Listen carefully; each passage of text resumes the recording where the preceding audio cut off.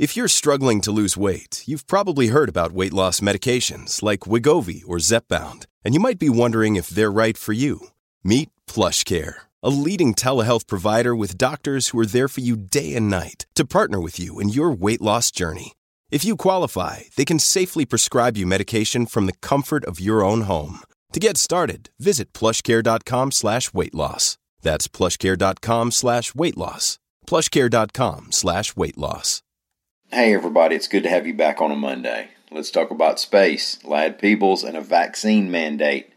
My name's Ike Morgan, and we're down in Alabama.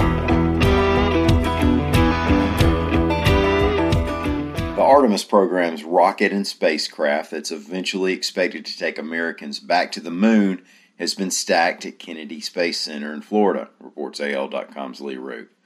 Now, the launch pad's at Kennedy, but Huntsville, Alabama, of course, is all over this project. At Marshall Space Flight Center, booster development was managed and the course segments were stress-tested to failure. Boeing in Huntsville is the prime contractor for the Space Launch System's course stage and development of the flight avionics suite. So now that Space Launch System and Orion capsule are stacked at Kennedy, the next step is what they call a wet dress rehearsal in January.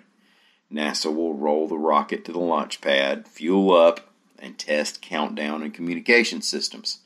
In other words, they'll kick the tires but not light the fires yet. If all goes well there, they'll have a 15-day launch window in February to send the first uncrewed flight of the Artemis 1 rocket and Orion capsule into space. Now, Orion is to detach from its booster, circle the moon, and come back to sweet home Earth. The plan is for Flight 2 to take astronauts around the moon, and for Flight 3 to land astronauts on the lunar surface. 10 days have passed since the shooting during a high school football game at Ladd Peebles Stadium in Mobile, Alabama. And while there's been an ongoing criminal investigation and a search for suspect Hezekiah Caniel Belfon, the Mobile County Public Schools System has also been investigating the security angle. One big issue at hand is gate security.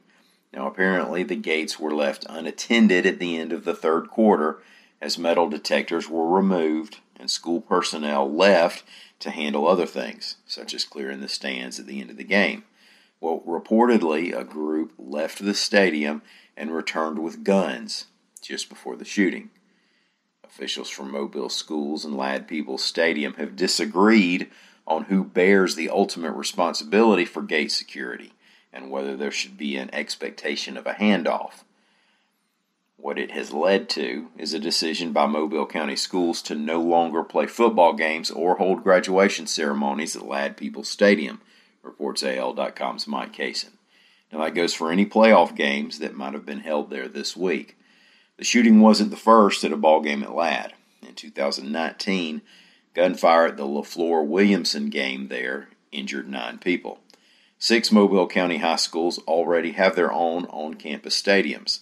This past May, the Board of School Commissioners approved the hiring of an architect to design on-campus stadiums for 5 more schools.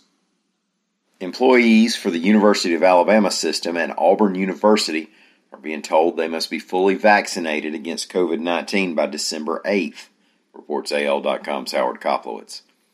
Now, this is barring any approved medical, disability, or religious exemption.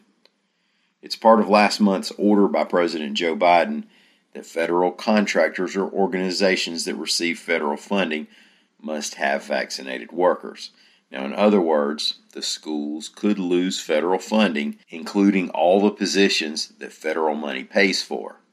From a statement by the University of Alabama system, quote, "Failure to comply will place our universities in jeopardy of losing hundreds of millions of dollars received through federal contracts and awards, as well as thousands of jobs funded by those dollars." Thank y'all so much for listening. It'd be great to have you back here tomorrow. Until then, stop by and see us anytime you can on the World Wide Web at AL.com.